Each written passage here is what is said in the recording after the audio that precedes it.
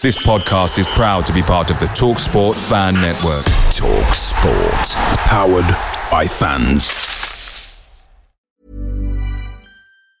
And there it is, that's as good as it gets on this stage. Nissan Townstar EV strikes again. It's an unstoppable van, unstoppable.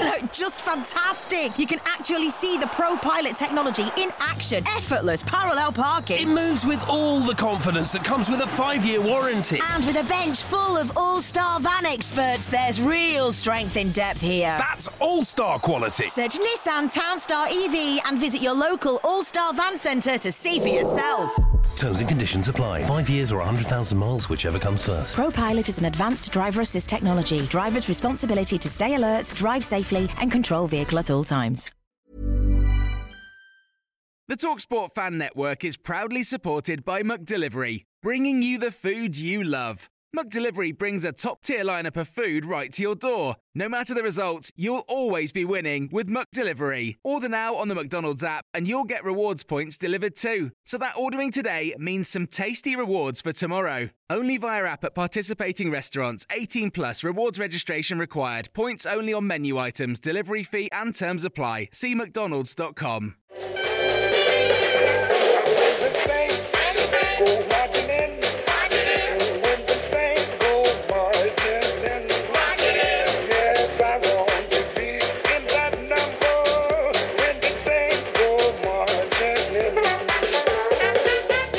Hello and a very warm welcome to the Total Saints podcast. We are the weekly Saints podcast, your home for all things Southampton Football Club. This podcast is being live streamed on YouTube, Facebook, X and on Twitch. So a very good evening if you're watching along live. Our podcast is supported by our loyal Patreon community. Without you, we couldn't make this show each week. So thank you as always.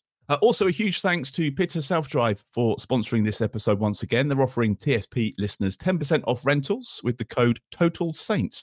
That's all one word. You can use that code when booking online or quote the code when you're booking over the phone. They offer cars, vans, trucks and minibus hire at very reasonable prices. They're flexible on short-term or long-term rental needs, and they operate a 24-hour drop-off service, so there's no need to stress about dropping off the vehicle in working hours. And if you need a van for a tip run or maybe to move some furniture, they now offer hourly van hire as well. Pitter Self-Drive is based in West End, making them the best solution for Southampton van hire at affordable prices. You can find out more or get in touch. Head to the website, which is pitterselfdrive.co.uk. Or give them a call on 02380 474 443. Coming up this week on the podcast, it was the return of the Late Late Show at Watford, but we're still in the cup thanks to a Stu Armstrong equaliser, 1-1 the final score. We're going to look back at that game. And we return to league action at the weekend with a trip to Rotherham United. Going to preview that one as well. My name's Martin Stark, and I'm joined this evening by Steve Grant, who is the owner of Saints Web. Glenn Delacour is the writer of the blog League One -10, and Eleanor Hobby is a freelance football writer and Saints fan. All underpinned by our TSP patrons. This is episode 261 of the Total Saints podcast. Your home for everything Southampton FC. From dedicated Saints insight to exclusive interviews. Live on YouTube every Sunday and available to download wherever you listen to your podcasts. This is the Total Saints podcast. Now, as always, we start out with a quick shout for our Patreon community, whose monthly contributions support the show. There are 4 tiers, ranging from £5 to £20 per month. And aside from supporting the podcast, each of those tiers has different perks. There's access to an ad-free version of the podcast each week. There's the TSP t-shirts and the merch bundles. There's the FPL, and you get access to some of the live events as well. If you'd like to get involved in supporting TSP each month, just head over to patreon.com/Total Saints Podcast for more details. All the links can be found in the podcast show notes and the YouTube description.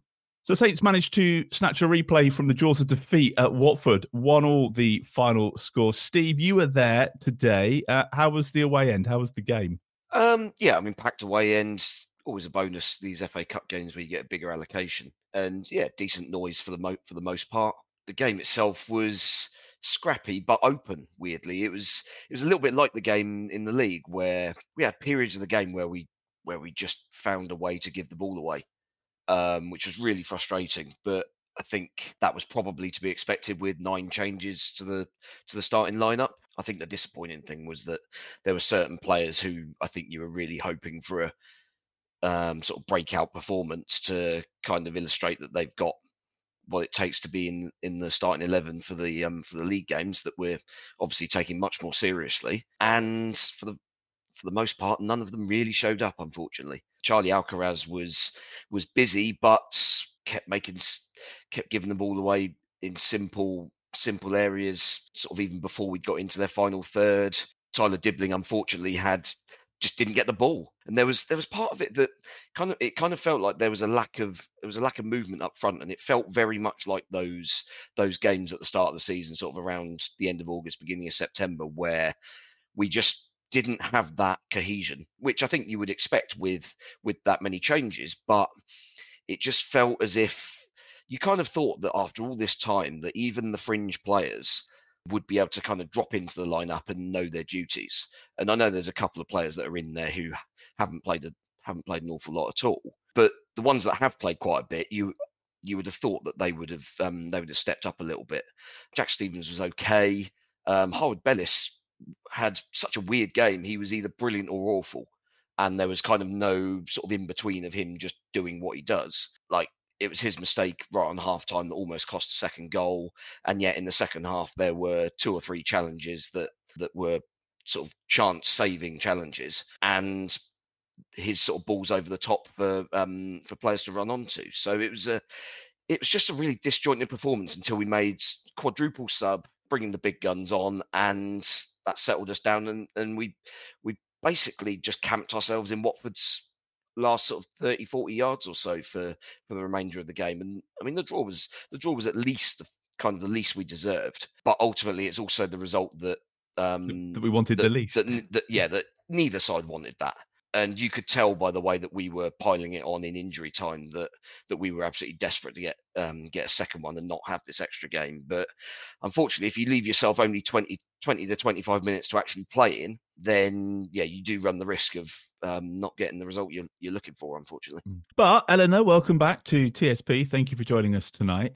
Still in the cup, the unbeaten run continues. What did you make of the result, first of all? Because it was the game that none of us really wanted, and it ended up with the result that none of us really wanted. Yeah, I mean, I only got to listen to it on the radio, so I was listening to Adam Blackmore. But I mean, I was kind of happy that we were still in the FA Cup, because I'm one of those, like, even though I'm only in my 20s, I'm one of those like nostalgic people who love the FA Cup. So obviously, like, getting promoted is more important. But I was happy when Stuart scored a lovely goal, basically, like, edge of the area. So yeah, I don't think we needed another game. I don't think we needed the replay, but I'm hoping we'll manage to sort of beat them in the replay. But the first half did sound like quite lethargic, and just, I don't know if it was the midfield like being quite defensive and there being a lot of changes, but it didn't sound like, obviously the Swansea game had amazing, like, some of the best football we played. It didn't sound like that. It sort of sounded like we gave the ball away a lot, and Watford seemed to be a bit more like they wanted to win the tie. And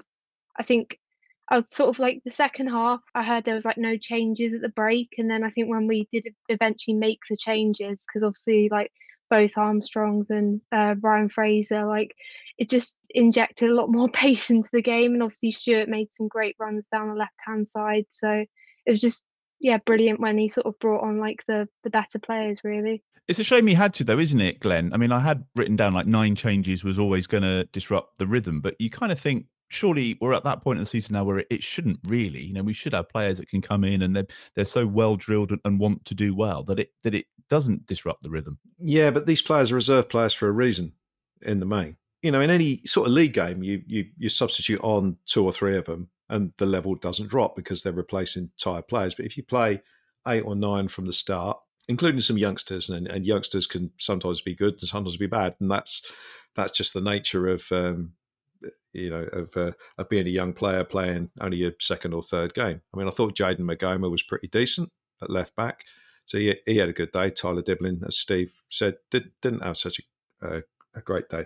The players I was disappointed in were the experienced players who are not in the team who come in. You know, Mason Holgate in the first half was atrocious, and in the second half he was brilliant, and that sums his career up in a nutshell.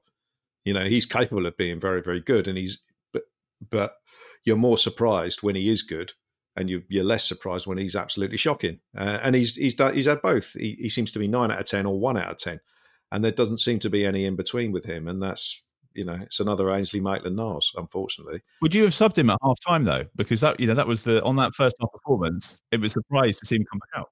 He was very lucky to come back out for the second half, but obviously Russell Martin had said at half time, that was awful, go out and do better, which is sometimes an effective way of going about things. And that seemed to work with Holgate. There were some others that didn't work with. Joe Rothwell, I'm really struggling to see it. I know he's only been here a couple of weeks, but I'm struggling at the moment to see anything to make me think that transfer is going to be worthwhile, especially with Joe Aribo coming back into the mix. It was so much better when, you know, the midfield, when Will Smallbone, Stuart Armstrong came on. It just, the midfield went from nowhere. And I thought Shea Charles was decent, actually. I think he got taken off simply because, you know, we needed a goal.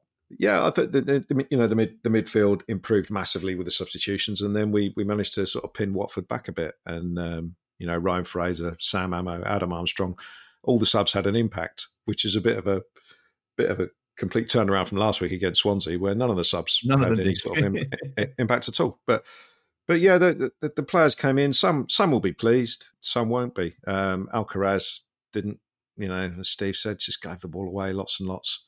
He looked a bit more comfortable at the end when the breaks were off. You know, we got 20 minutes to score a goal, and therefore there's no real defensive responsibility. We're either going to equalise or we're going to lose 2-0 on it. You know, and with no one wanting a replay, I guess the pressure was off, and he could play with a bit of freedom. But he had a strange game, and there were just too many in that first half, who stunk the place out. You know, you're not going to have a good team performance if you've got 5 or 6 players who are making basic mistakes. And we've not even talked about Joe Lumley trying to save the ball without his arms on the goal. I mean, not only is the non-wall absolutely ridiculous, but then to get beaten at the near post like that and not use your arms, it was a very, very strange goal. He looked like a character from Spamalot. Is it the Knights when they've cut their arms off and just dive in without his arms? Was that your end, Steve? Yeah. Did you see that? Did you get a good view of that? Yeah, I was kind of directly behind the line of it, and it looked as if basically he lost track of where his near post was. Did you think it was going wide? He thought it was going wide, and he's pulled his arms away, and he's just got it very badly wrong. But what about only one man in the wall as well? That must have been him. Yeah. Was that on him? He must have said, I assume that's by design. I mean, the wall was kind of lined up okay, I think, but with only one man there, you've got a very narrow kind of target to get past, and you've only got to get past it slightly, and you're then arrowing in at that near post, aren't you? It's I mean, he's hit it well, to be fair, but yeah, I mean, Lumley should be saving that comfortably, really. And I just want to talk about the that depth in squad, Eleanor. I know you kind of touched on it, but does this, this was a real opportunity to prove that actually there is a bit of depth in the squad there, and we've got a bit of strength, and there are a lot of games coming up. Does it worry you a little bit when you see those changes made today and players coming in and not necessarily having the impact that he was hoping for? I don't know, because I remember with some players it took them a while to get to grips with Russell Martin's style of play. So I don't know, because I don't remember much mention of Joe Rothwell. So I don't know with him if it's just that maybe he'll get better. But I know with Tyler Dibling, there's a lot of promise there, and obviously they're still really young players and they just need more game time. But obviously Aribo coming back as well, that would be good. But I know with Jack Stevens, that's a nice bit of depth centre back wise, and then Holgate, I remember him at Everton, and yeah, he's just it's so hard to predict really how awful or how good he's going to be. Against West Brom, he was amazing, but he's not really played because we've not needed him. I think James Bree as well, obviously Ryan Manning and Walker Peters, when they play, it's fine, but I do miss James Bree, that would be a good bit of depth as well. So I'm not sure really, because I think we've got quite a nice bit of depth in midfield, although Shea Charles, for me, I definitely prefer when Will Smallbone and Flynn Downs are in midfield. But yeah, it'd be nice to have a striker, I think, but somebody that's in the box, sort of just there, instead of someone that's also the creator as well as the finisher of goals. But I think someone it's just other than about Sekou Mara. Yeah, definitely. Yeah, I still not really convinced by him. Really, like I want to be. He was Glenn's all not right, either. No. yeah, it's sort of Revelations. hard. Yeah, sort of hard work really sometimes with him. But yeah. We're going to moan about all the games that are coming up, though, Glenn. But do we look at this replay as another chance for those players and the squad players just to build a bit of sharpness for coming? I'm trying to think of the positives of having an extra game against Watford midweek. Is it another chance for them to go, actually, do you know what? That first half was terrible.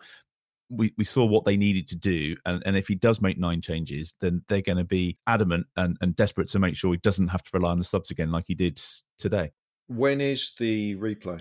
Do we know? I think it's week commencing the 5th, February the 5th. So yeah. So it's going to be in the middle of what was already a packed month. Yeah.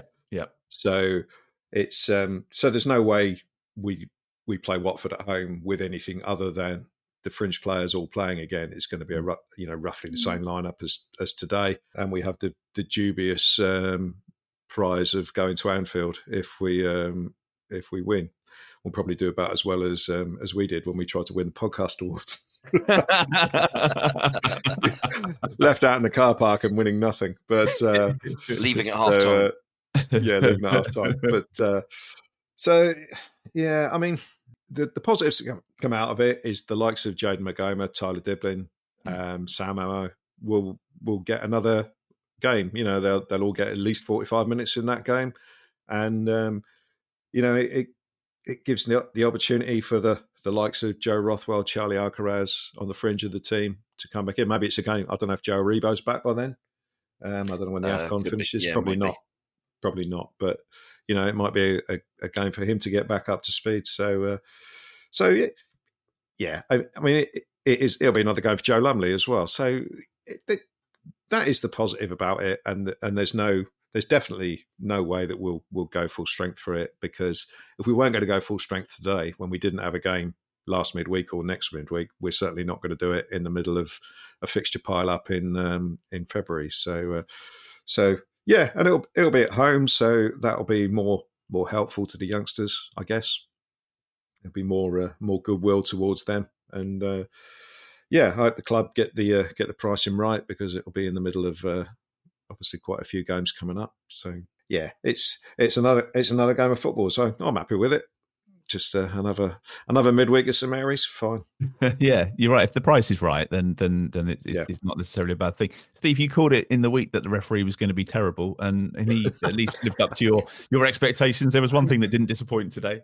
I mean, it's not really a difficult prediction these days, is it? Guessing that a referee's going to have a shocker, but yeah, we've had Michael Salisbury a few times, and I don't think he's ever been anything other than completely erratic. Some proper weird decisions today. I mean, I think he's a little bit unlucky actually in terms of the Holgate decision for the free kick, because from my angle you could actually see that Holgate did get a toe end on the ball, but the way the guy's thrown himself over, and the way Holgate goes in for the challenge, you could understand why he thinks it's a foul. But then there was a counter attack that we started where Shay Adams basically gets booted in the air from behind after he's kind of flicked the ball around the corner, and because there's this new guidance that's been in the laws for a year or two now that it's now the bookable offence is now sort of stopping a promising attack. Well, because he managed to flick it round and we carried on the attack, because that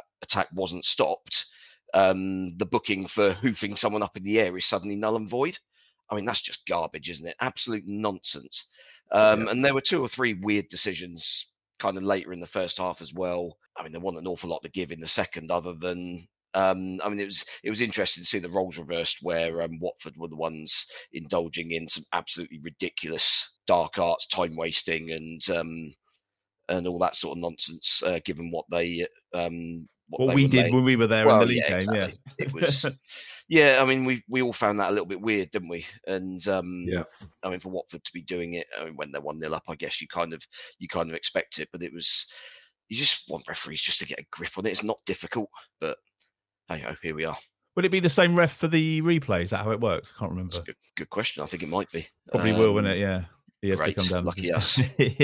And just on that draw, Eleanor, I know we shouldn't be getting ahead of ourselves, but it was odd that the draw kind of worked out where I think it was like halfway through the second half, we suddenly knew that it would be a trip to Anfield, and everyone was like, "Oh, do you know what? Just sack it off, turn it in, don't worry about it." But you think that the magic of the FA Cup for someone like yourself, and it's still there, and you're still really excited about that and the potential trip to Anfield. Oh yeah, I know we won't beat Liverpool, but I hope we will somehow. We never seem to get much luck against them, and obviously there's all this stuff with Klopp at the moment, so I'm sure they'll end up winning the FA Cup anyway. But yeah, I'd love to think somehow we can manage to win there if we win the replay, but I don't hold out much hope, to be honest. Yeah.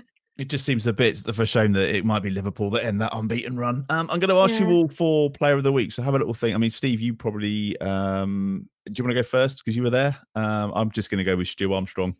Yeah, slim pickings. Anybody from the four that came on or the five that came on? Yeah, Stu would have been my pick. Yeah, I mean, there's really not many options.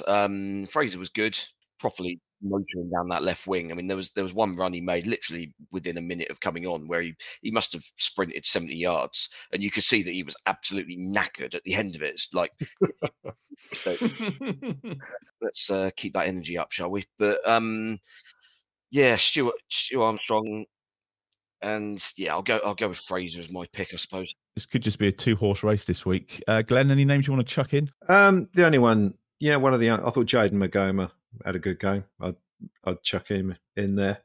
And Sam Ammo, when he came on, I think it's worth a mention. I know he came on at what was a perfect, with a perfect brief for him, which is don't worry about defending, just try and make something happen. And if it doesn't happen, it doesn't happen. And I thought he was excellent when he came on. So I'd say I'd big up the two youngsters. But I mean, really, it's Stuart Armstrong or Fraser are the two that stand out for this week, I think. Anybody you want to add to the list, Eleanor, the bit that you caught? Anybody you want to chuck in, or is it going to be Stu Armstrong? I think it probably should be Stuart, really. I don't say Jack Stevens, but not really as the best player, just because he was showed good leadership in the second half and made some good interceptions, but surely it's just Stuart, really. And I must just say, you missed some of the game. Where were you today and what were you doing? Because it sounded a bit more exciting than me sat at home listening to it on the radio. Oh, I did the St Mary's tour, so that was it, yeah. Stupidly instead of going to the game, but yeah. But how was it? Is it worth doing? I did it a very long time ago, and you can see the prison cell where some guy from Sunderland kicked the door in. That's how long ago it was. I don't know if they've replaced the door or not. Was it worthwhile? Was it good? Yeah, it was good. I got it as a birthday present, so I was just mainly going around the hospitality suites that are very expensive. But yeah, it was nice. Nice to see some actual trophies. Obviously, mainly the FA Cup that we've won as well. So. Yeah, it was nice place, yeah. It is a bit of a myth that there's nothing in the trophy cabinet. There's a couple of little bits in there. Lots of pennants, if I remember rightly. So. Yeah.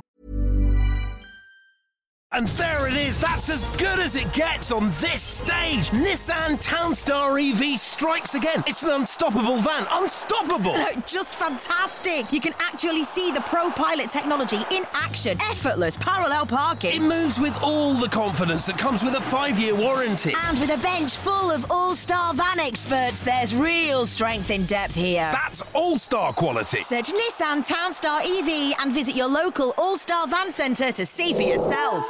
Terms and conditions apply. 5 years or 100,000 miles, whichever comes first. ProPilot is an advanced driver assist technology. Driver's responsibility to stay alert, drive safely, and control vehicle at all times. Picture the scene. All of your mates around, you've got your McNugget share boxes ready to go. Partner this with your team playing champagne football. Perfect. Order McDelivery now on the McDonald's app. There's nothing quite like a McDelivery. At participating restaurants, 18 plus, serving times, delivery fee and terms apply. See mcdonalds.com. Right. Back in October, we drew 1-1 at home against Rotherham, and it's fair to say that was a frustrating afternoon all round. This weekend, it's the return fixture. Glenn, if you cast your mind back, that game, I think, was 3 into the unbeaten run at the time. Although obviously we didn't know that. With the benefit of hindsight, you look back and go, okay. At the time, there was quite a bit of anger after that game, wasn't there? That was a really frustrating afternoon. Yeah, I think people weren't fully bought into the Russell Martin sort of way of football. There was quite a lot of dissent in the stands, and it was one of those games where from what I remember, we played brilliantly for the first 20 minutes and pulled them all over the place and scored. And then we had 20 minutes of walking football where we just didn't do anything and just passed the ball around. And we had 99% possession probably, but just passed the ball around. And then we made a mistake at the back where I think Harwood Bellis didn't get enough distance on a header, and Bazunu, for reasons unknown, was 20 yards out, and they had Jordan Hugo had one shot. It was that lob, wasn't it? Yeah, and it lobbed, and it was literally the only time that Rotherham really got into a half. It was ridiculous, and it's a game that I think has haunted Russell Martin ever since, because he's still bringing it up like 2 months later. He was, and because I think it was everything against his whole ethos, which is he wants us to dominate possession, so we win games deservedly. That's his whole thing, and I think that really offended him that Rotherham managed to nick a point having had one shot. However, at the time, as I say, not everyone had sort of like bought into Russell's way of doing things, and so there was a lot of frustration that we had basically passed the ball around without going anywhere, then let in a goal, and then we went into panic mode when it went 1-1. And when you're trying to force it too much, it never really happens. So it was a frustrating day, and it was at a time when we were dropping quite a few points at home. We hadn't. I mean, since then, have we won every home game since then? Yep.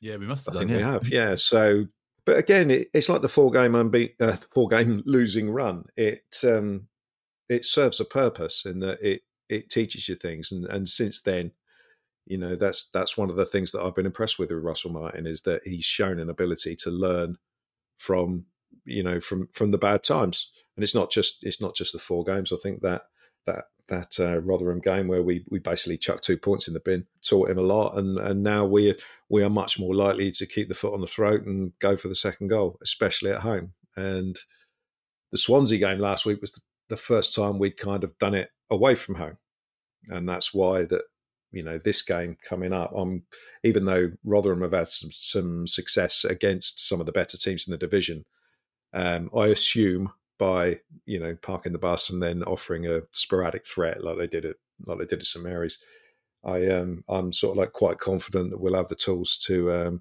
deal with that this time.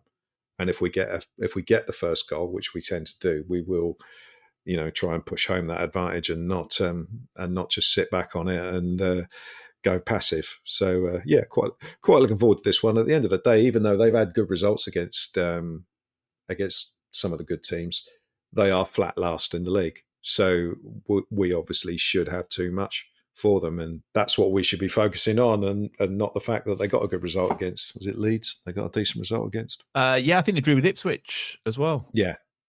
Eleanor, you were at the Swansea game, I think, weren't you? So another away game. We talked on the podcast a couple of weeks ago about needing to turn it on and score more than one goal away from home. You must have, first of all, been delighted with what you saw at Swansea, but if we can kind of replicate that and get a good start, then we're going to make up for that drawback in October. Oh yeah, definitely, because I remember that game we just didn't put away our chances, but I know since then we've definitely improved with that. We've been much more clinical, and definitely the Swansea game as well, because when we did concede, which was just a bit of a mess, I think, was it Flynn Downs scored moments after that, so it was good to have a quick response, and just some of the best football we played, because it was just so fluid, and everyone knew where they were on the pitch, and everyone just seemed so confident in the way we were playing. So I think the game against Middlesbrough, Rotherham had, I remember, because they drew 1-1. I think they were quite resilient. So I think basically we just have to put away our chances, really, because I think Middlesbrough had a lot of chances, and then just Rotherham were just good at sort of keeping them out. So I think as long as we don't do what we did last time, because I was also listening to Russell Martin's interview on, I think it was Monday Night Club or something last week on 5 Live. And I remember him saying he was so frustrated with all the points we've dropped, and that we just needed to obviously convert more draws into wins. And I think definitely we can't really afford to, especially being 1 point off Ipswich, can't really afford to draw against the side that are bottom of the table. So I think Glenn touched on it though, Steve. I mean, they've put some decent draws against teams that you necessarily wouldn't expect them to. You'd expect Leeds and Ipswich to get a win there, and us to a certain extent. But for them, I don't think draws are enough, are they? They're in a bit more trouble now than they were back in October, and they've changed the manager too. Yeah, I mean, they're a little bit adrift now. I think 10 points off QPR now. So yeah, there's a sizable gap, and you struggle to see where a side with the resources that Rotherham have got, or don't have, more appropriately, to be able to close that gap. I mean, I think you can easily imagine that any one of QPR, Stoke, maybe, I can't even think who else is kind of just hovering. Huddersfield, probably one of those. You can kind of see any of those teams kind of going on a run of picking up like no wins in 10 or whatever.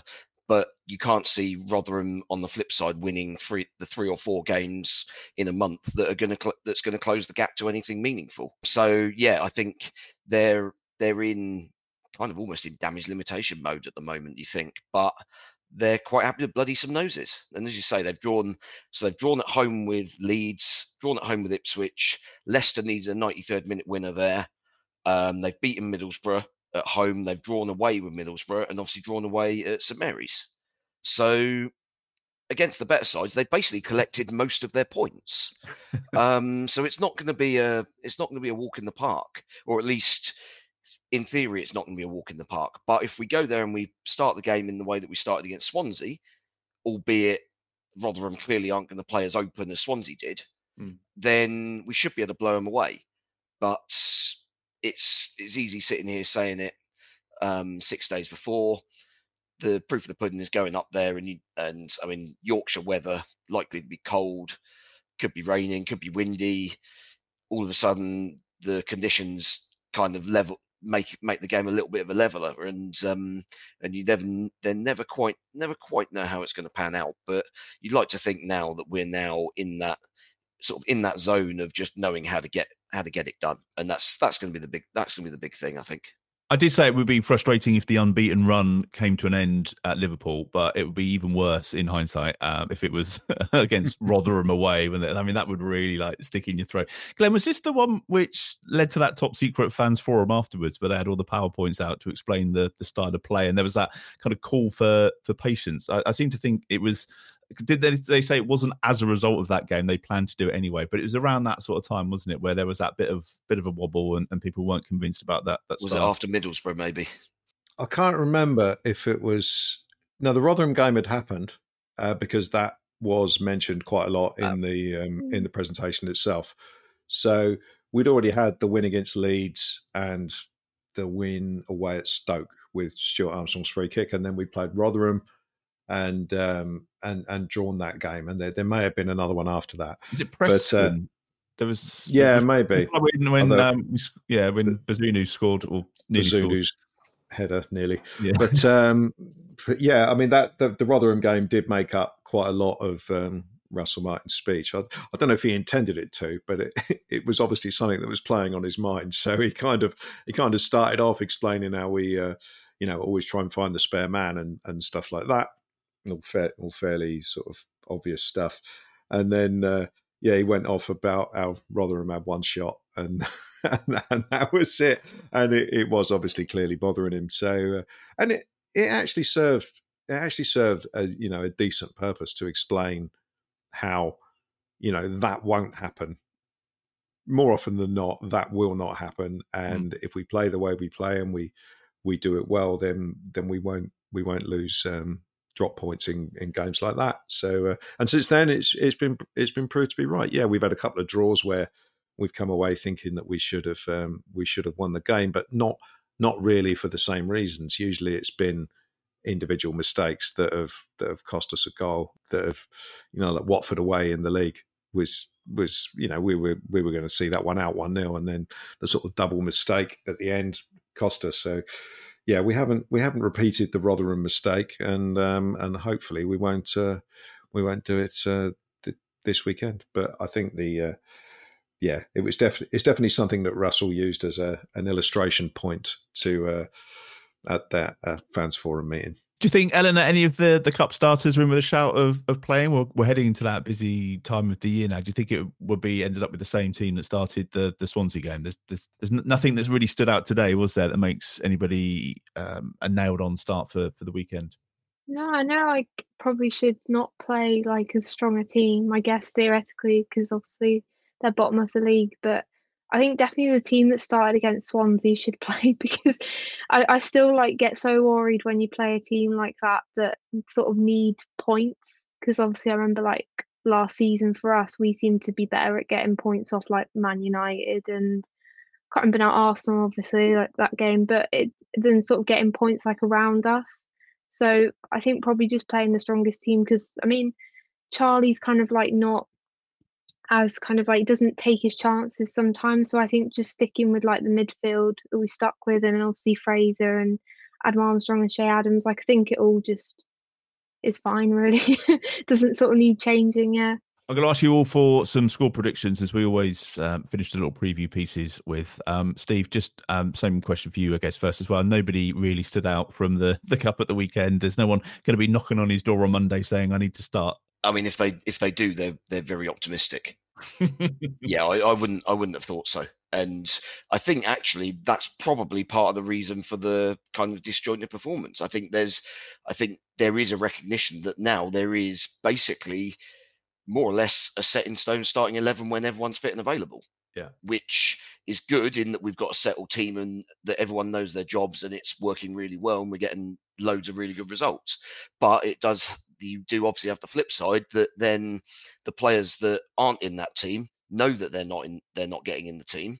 And I think there's probably a psychological sort of slight reduction in motivation and performance levels when they do get a chance in a game like this, where, I mean, if you're making 9 changes, you're sending out a fairly strong signal that actually you're not really that bothered about this game, lads. So yeah, I think realistically the 11, yeah, as I say, barring fitness and suspension, or someone coming in at some game in the not too distant future and doing something out of the ordinary, yeah, we could basically name our 11 for next Saturday right now. I think, yeah, I think we're in that situation now where you're going to try and play that same 11 all the time. It's going to get difficult next month when we've got a load of midweek games, and obviously we've tended to make 4 or 5 changes for those games with limited kind of performance benefit from it. So yeah, we have to see what happens in those games. But I would imagine this one,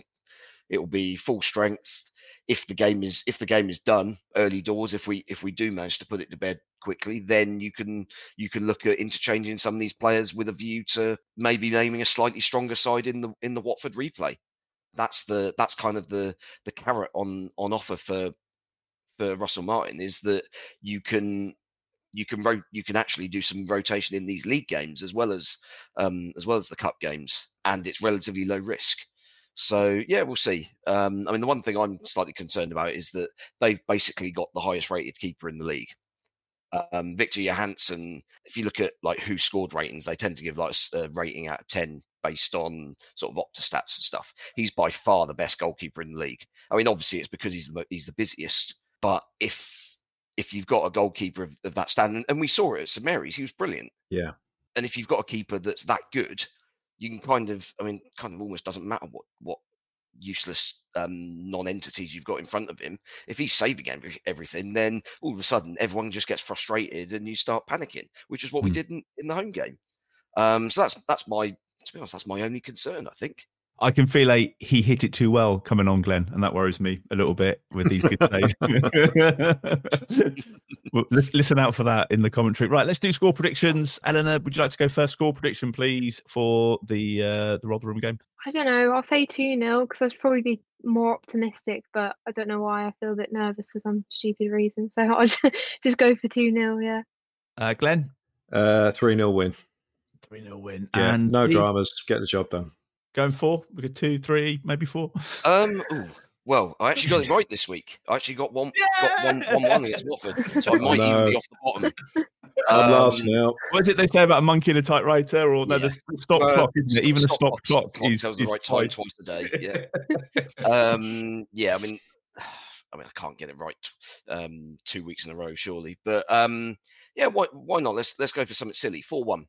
4-1. Right. Okay. Nice one. If you're watching live, by the way, don't forget to put all your predictions into the comments as well. A couple of other bits. Just want to touch on the January transfer window, which I think is it's Thursday night at 11 o'clock. The transfer window closes. Bit of news this week. Glenn, one which was a bit disappointing, I think, was Kamari Doyle, who's transferred to Brighton, an academy product, 18 years old. I think it was 2 senior appearances that he made. Obviously a regular for the under-21s, but not able to get enough first-team football here, so goes to Brighton. And yeah, you kind of read that and you're like, that's just a load of nonsense, right? But we wish him well.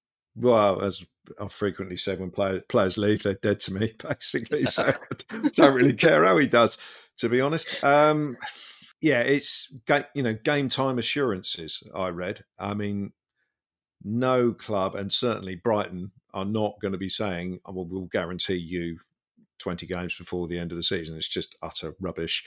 So I don't know when he thought he was going to play exactly, because he's been injured since September. So he's basically only had probably about 3 weeks of Russell Martin's time here. So is he talking about playing under Ruben Sellés in that car crash at the tail end of last season? I don't know. Basically, his reasoning doesn't really matter. He wants to go. He's made up his mind. He wants to go. See you later. We've got apparently a decent fee out of it. When I've seen him play, I saw him because he played at Brighton last season, and I assume it was the Rotherham game he played, not Rotherham, Gillingham game he played at the start of this season. And I've seen him play one age group game. And to be honest, he looked a million miles away from being ready for sort of first team football. He looked very lightweight. So whether there's advisors in his ear, or whether he's been tapped up, whatever, it doesn't really matter. He's gone. It sounds very similar to the Jimmy J Morgan one. In that, I mean, what did Jimmy J Morgan say? He thought he'd get more first team football at Chelsea, which is just hilarious. I mean, it's slightly less hilarious than that one, but it's. I mean, I'd say he decided a while ago that he wanted to go. It's disappointing when I don't know how long he's been at the club. I think it's quite a long time. It's disappointing when people want to go, but there you go. We just got to shrug our shoulders and get on with it. Would it have made any difference if we were still in the Premier League? It might have done, but then the way things are going, we could well be back in the Premier League in 3 or 4 months. So I'm not really having that as an excuse either. You just you wait and see what happens if that's what you want to do. But bottom line is, he wants to go. See you later. All the best. And I'd rather focus on Tyler Dibbling, Sam Ammo, and Jayden Magoma, who clearly at this moment in time want to be here. Steve, another couple of names that have been linked this week. The guy from Coventry, is it Callum O'Hare, the winger? You're not convinced about that one, though, are you? It just feels like there's a bit of 2 and 2 = 5 going on, because I think he's out of contract in the summer, and obviously we're in the hunt for going up, and you would think that he's probably got his eye on a Premier League move. So taking a sideways step for, well, maybe half a step up in terms of going from 6th to 3rd is potentially a good career move for him. But it just doesn't feel right. I mean, the talk is 15 million quid. The guy's got 6 months left on his contract. Do we have 15 million quid to spend within the current financial fair play restrictions? Given everything that's been said over the last 6 to 8 months in terms of how the sales in the summer were basically rectifying the god-awful mistakes of the year before, but also that we needed to make those sales in order to free up some money to then bring in the players that we need, and yet we're kind of on the edge of that boundary, I think.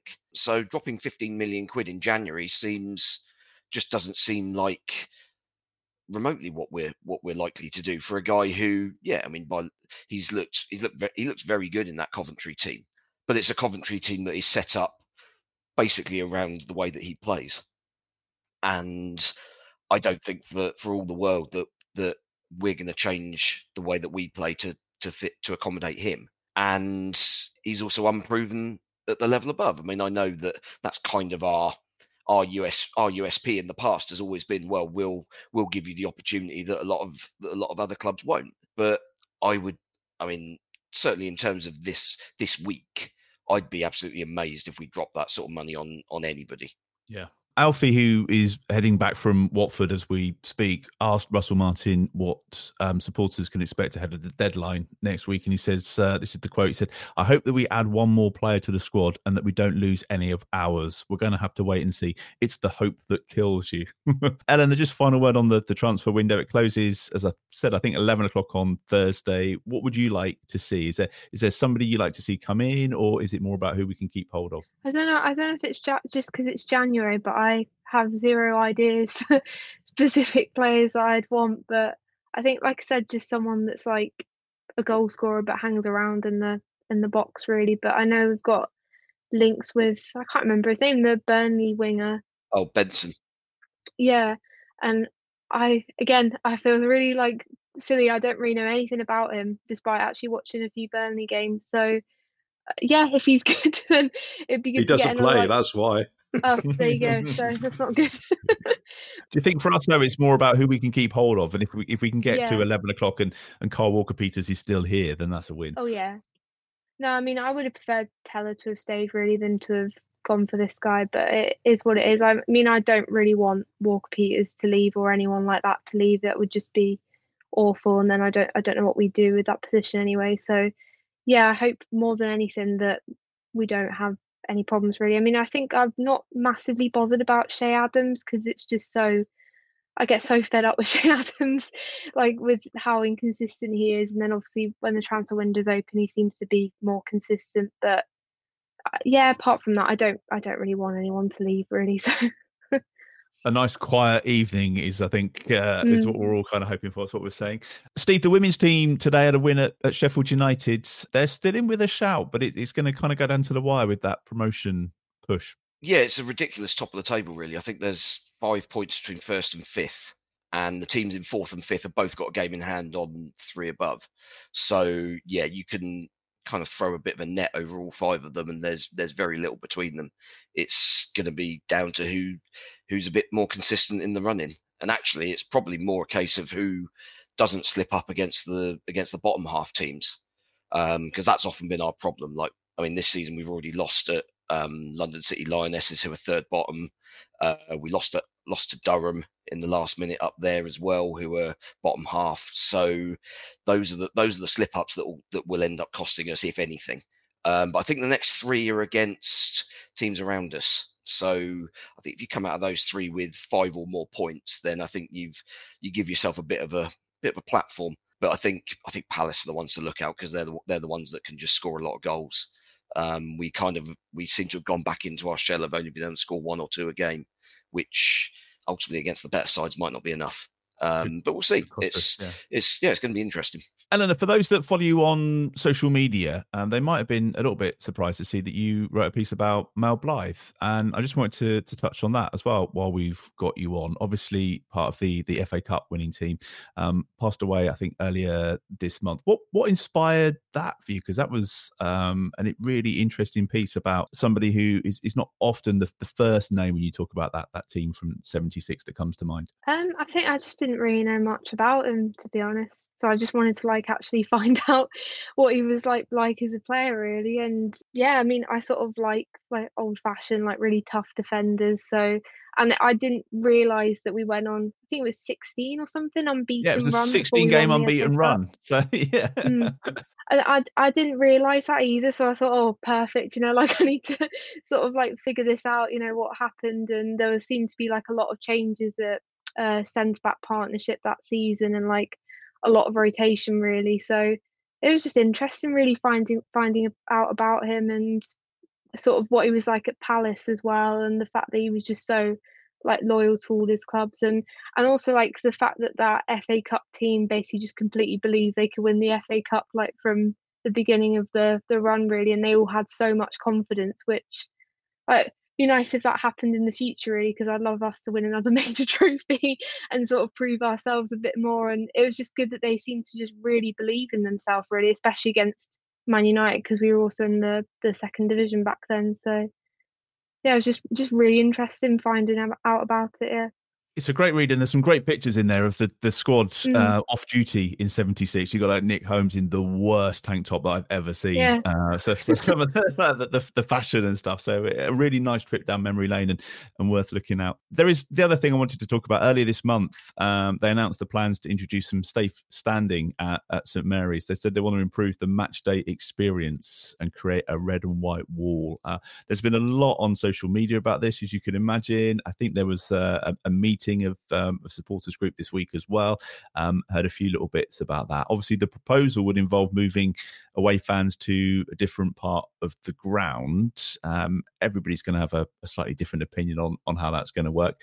Certainly listening to the people from the club over the years saying that wasn't possible because of the buses and things. It was a bit out of the blue, I think, when they announced it. What were your initial thoughts on that, Glenn? Do you think it's a good thing? Is the intention right, or does it need to be thought out a bit more? It obviously needs to be thought out fully, and that's why they're consulting, various people. From a logistics point of view, it'll be very, very interesting. I had a thought not long after it got announced that, they were talking about creating the atmosphere of a full end of, of red and white of Saints fans. But to me, moving the away fans up to the family end means you just sort of split the chapel end. So you're just moving the problem to the other end, sort of thing. So, and I remember when we were at the Dell and they did all the changes for the Taylor report and all that sort of stuff, the Archers Road end became home fans only, and the away fans got moved to the side in the west stand, I think. It's sort of like in the west stand. East. Oh, the east was it? But they got moved to the side, so they couldn't be as big an influence on the, when they were attacking down that end sort of thing. So I don't know if it's logistically possible, but, I would like the away fans to be stuck in either the Kingsland or the Itchen. I'm not sure the Itchen's possible because of the, because of the hospitality bit and obviously the dugouts and whatnot over that end. Having away fans behind the dugouts is never a good thing. I remember one particular incident with involving Graham Ricks when they were rebuilding their ground and I was at Chelsea in the away end directly behind the dugout. That was entertaining too. You can't have that. But I'll be interested to see how it works out. I think Alfie's raised concerns about being sort of like worried about people being forced, if you like, from cheaper areas of the ground and having to pay more money through no fault of their own. Broadly, I think it's a good thing, and we'll see how it works out. I'm sure all hopefully the right decisions will be made, and the people who want to sort of like stand up in the safe standing bit can all be accommodated. But I think there's a lot of water to go under the bridge before it becomes a reality. Because to be honest, moving the away fans up to where the family stand is now, I kind of thought, I can see a few issues with that. What were your thoughts on that, Steve? Do you think it's going to happen? Obviously, safe standing is something that the club has spoken about before, and I think you can't charge any more money. You can't fit any more seats in. You just end up with a lot of work that you have to do on the ground and no extra additional capacity because it's still one stander per seat. So there's not a lot. It's just the atmosphere, which is the main benefit, I assume. Yeah, I mean, ultimately with the rail seats, the rails that they would install in amongst the existing rows of seats. Essentially, what you're doing is creating an actually licensed standing area. I mean, obviously, we know that Northam has stood since the ground has opened. There have been various failed attempts by stewards to try and get Northam to sit down over the years, which have never worked. And in the end, the local council just basically turned a blind eye to it, which I think was always the likely outcome. But doing it this way, where you've got a dedicated bit where also everybody who's buying tickets in that area knows that it's standing and knows what experience they're going to have in that environment. So I think it's good from that perspective in terms of making sure everyone is sort of fully aware and fully eyes wide open when they buy a ticket for the Northam stand. You're going to be standing. Or if you want to sit, you ain't going to be able to see. and nobody's gonna come to your rescue and have stewards saying to the people in front of you, sit down, because that's not what that section is going to be about now. Doing the whole stand and kind of moving the away fans. The problem with that, from a logistical perspective, is that there are a lot of people that go to the game and have chosen their season ticket seat specifically so they are next to the away fans, whether that's in the Northam or whether that's in the Itchen. And all that's going to happen with those people is that they are going to up sticks and move to wherever the new away section is moved to. I mean, I think logistically the most sensible place is probably where the family section is now, in the Kingsland Chapel corner, because you've then got the exit way through the to get the coaches out, yeah, and all that sort of stuff. I think that makes a fair bit of sense. So do you think they're just going to end up with the same problem, but you just turn the ground around? So kind of, but you'll theoretically have, where you've got the safe standing at the northern end, there will be people who will be attracted to that and will say, okay, right, we will make this end a quote unquote home end. And that will be kind of where hopefully people want to generate some atmosphere from. But you're also going to have the same thing either side of the away end. So, I mean, maybe that's a benefit. Maybe that's actually going to persuade more people that they to be in an area where you're generating an atmosphere rather than just consuming it. So maybe it works from that perspective. I mean, I'm amazed that the police have even kind of considered this, given, as you said earlier, that over the years there's been, like, the club has been asked about this so many times about why do the away fans get a prime part of the ground to and I mean the limbs whenever we could see the last minute equaliser or winner at the northern end in the second half. Just like we've had that since the ground opened in 2001, and the club has been asked about why do we keep giving the away fans that area, and their fob off answer has always been, well, the police won't let us put the away end anywhere else. So for this to come now, kind of either the police have changed their minds, which seems unlikely to me, or basically everybody who has been in charge of such decisions in the past has been lying. So yeah, I mean, interesting one to ponder, that one, I think. I do worry what people are going to talk about at the fans forums if they do it, because that's obviously one of the questions which always comes up. Eleanor, I just can't help but think. Always a train station. Open the train station, and James Ward-Prowse's testimonial. Eleanor, I can't help but think that I'm a bit too old now. I remember going to the Reading away game just before the start of the season, the friendly, and then being really annoyed that I had to stand up for the whole game. But is that something that appeals to you, like the safe standing? Can you see the benefit in that and the improvements in the atmosphere? Yeah, I mean, the main thing for me is, I think definitely this season it has been better, but I think we do need like a really proper home atmosphere, because it is like a thing, like I don't really like sort of like having quite like a quiet home atmosphere. I mean, it's definitely been better this season. Obviously, like when the football's been awful, like last season, especially like the Forest game, Nathan Jones period, Ruben Set, is like, obviously people aren't going to be like being really loud.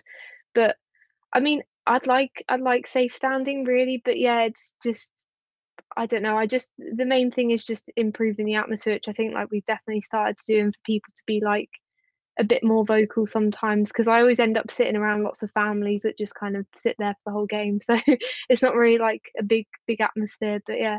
Just goals, isn't it? Early goals and winning games. Yeah. That's all we need, really. Save a fortune. I think it's a debate which will run and run, but in a good way. And I look forward to seeing what the outcome will be. That's pretty much it for this week's episode. So thank you for watching and thank you for listening. Thanks again to Pitter Self-Drive for sponsoring the episode as well. Don't forget they offer cars, vans, trucks and minibus hire for flexible short-term or long-term rentals with 24-hour drop-off service. And they're offering TSP listeners 10% off their rentals with the code TOTALSAINTS. That's all one word. You can use that code when you're booking online or quote the code when you're booking over the phone. And to find out more or to get in touch, just head to pitterselfdrive.co.uk or give them a call on 02380 474 443. Don't forget you can follow Total Saints Podcast on all the social media platforms. Just have a search for @TotalSaintsPod. We do enjoy hearing from you throughout the week. You can also drop us an email if you like via the website if there's something you need to share or just maybe get something off of your chest. You'll also find us on Patreon. That's where I mentioned at the start you can support the podcast with those monthly contributions. It's patreon.com/Total Saints Podcast. And there are 4 tiers on there ranging from £5 to £20 per month. Each of the tiers comes with different perks. There's weekly shout outs for the patrons in our Francis Benali and our Mick Shannon tiers. So thank you to Dave Melton, Mark Atkins, Andy Hollis, Anthony Thompson, Saints in Exile, Gavin Ford, James Harron, Nicky Nicholson, Southampton NY, Drew Dyer, James Kibbe and Mike E, who are in the Francis Benali tier. And also a big thank you to Colt Baker, Dave Ernsberger, Ed Busy, Nick Higston, Phil Cook, Nick Reed, Paul Stewart, Phil Horstrup, Matt Hall, and Mark Littlewood, who are in our Mick Shannon tier. Thank you, Steve. Thank you, Glenn. Eleanor, thank you for coming on. Where can we find you on Twitter if we want to give you a follow or read some of the pieces that you've written? My at's awful, so I mean it's here on the live stream. I never changed it, and it's just an awful long bit of numbers. It's like your first email address. Yeah, surely people think you're a bot. I know. I just never changed it, and then I get tagged in things. I think, well, I can't change it now. So yeah. Well, we'll give you a follow anyway. Thank you for coming on. Thanks for joining us this week. Thanks again for watching. Thank you for listening, and we'll see you again next week. Away days are great, but there's nothing quite like playing at home. The same goes for McDonald's. Maximise your home ground advantage with McDelivery. Order now on the McDonald's app. At participating restaurants, 18 plus serving times, delivery fee and terms apply. See mcdonalds.com. And there it is, that's as good as it gets on this stage. Nissan Townstar EV strikes again. It's an unstoppable van, unstoppable. Just fantastic. You can actually see the ProPilot technology in action. Effortless parallel parking. It moves with all the confidence that comes with a 5-year warranty. And with a bench full of all-star van experts, there's real strength in depth here. That's all-star quality. Search Nissan Townstar EV and visit your local all-star van centre to see for yourself. Terms and conditions apply. 5 years or 100,000 miles, whichever comes first. ProPilot is an advanced driver assist technology. Driver's responsibility to stay alert, drive safely, and control vehicle at all times. This podcast is proud to be part of the TalkSport Fan Network. TalkSport. Powered by fans.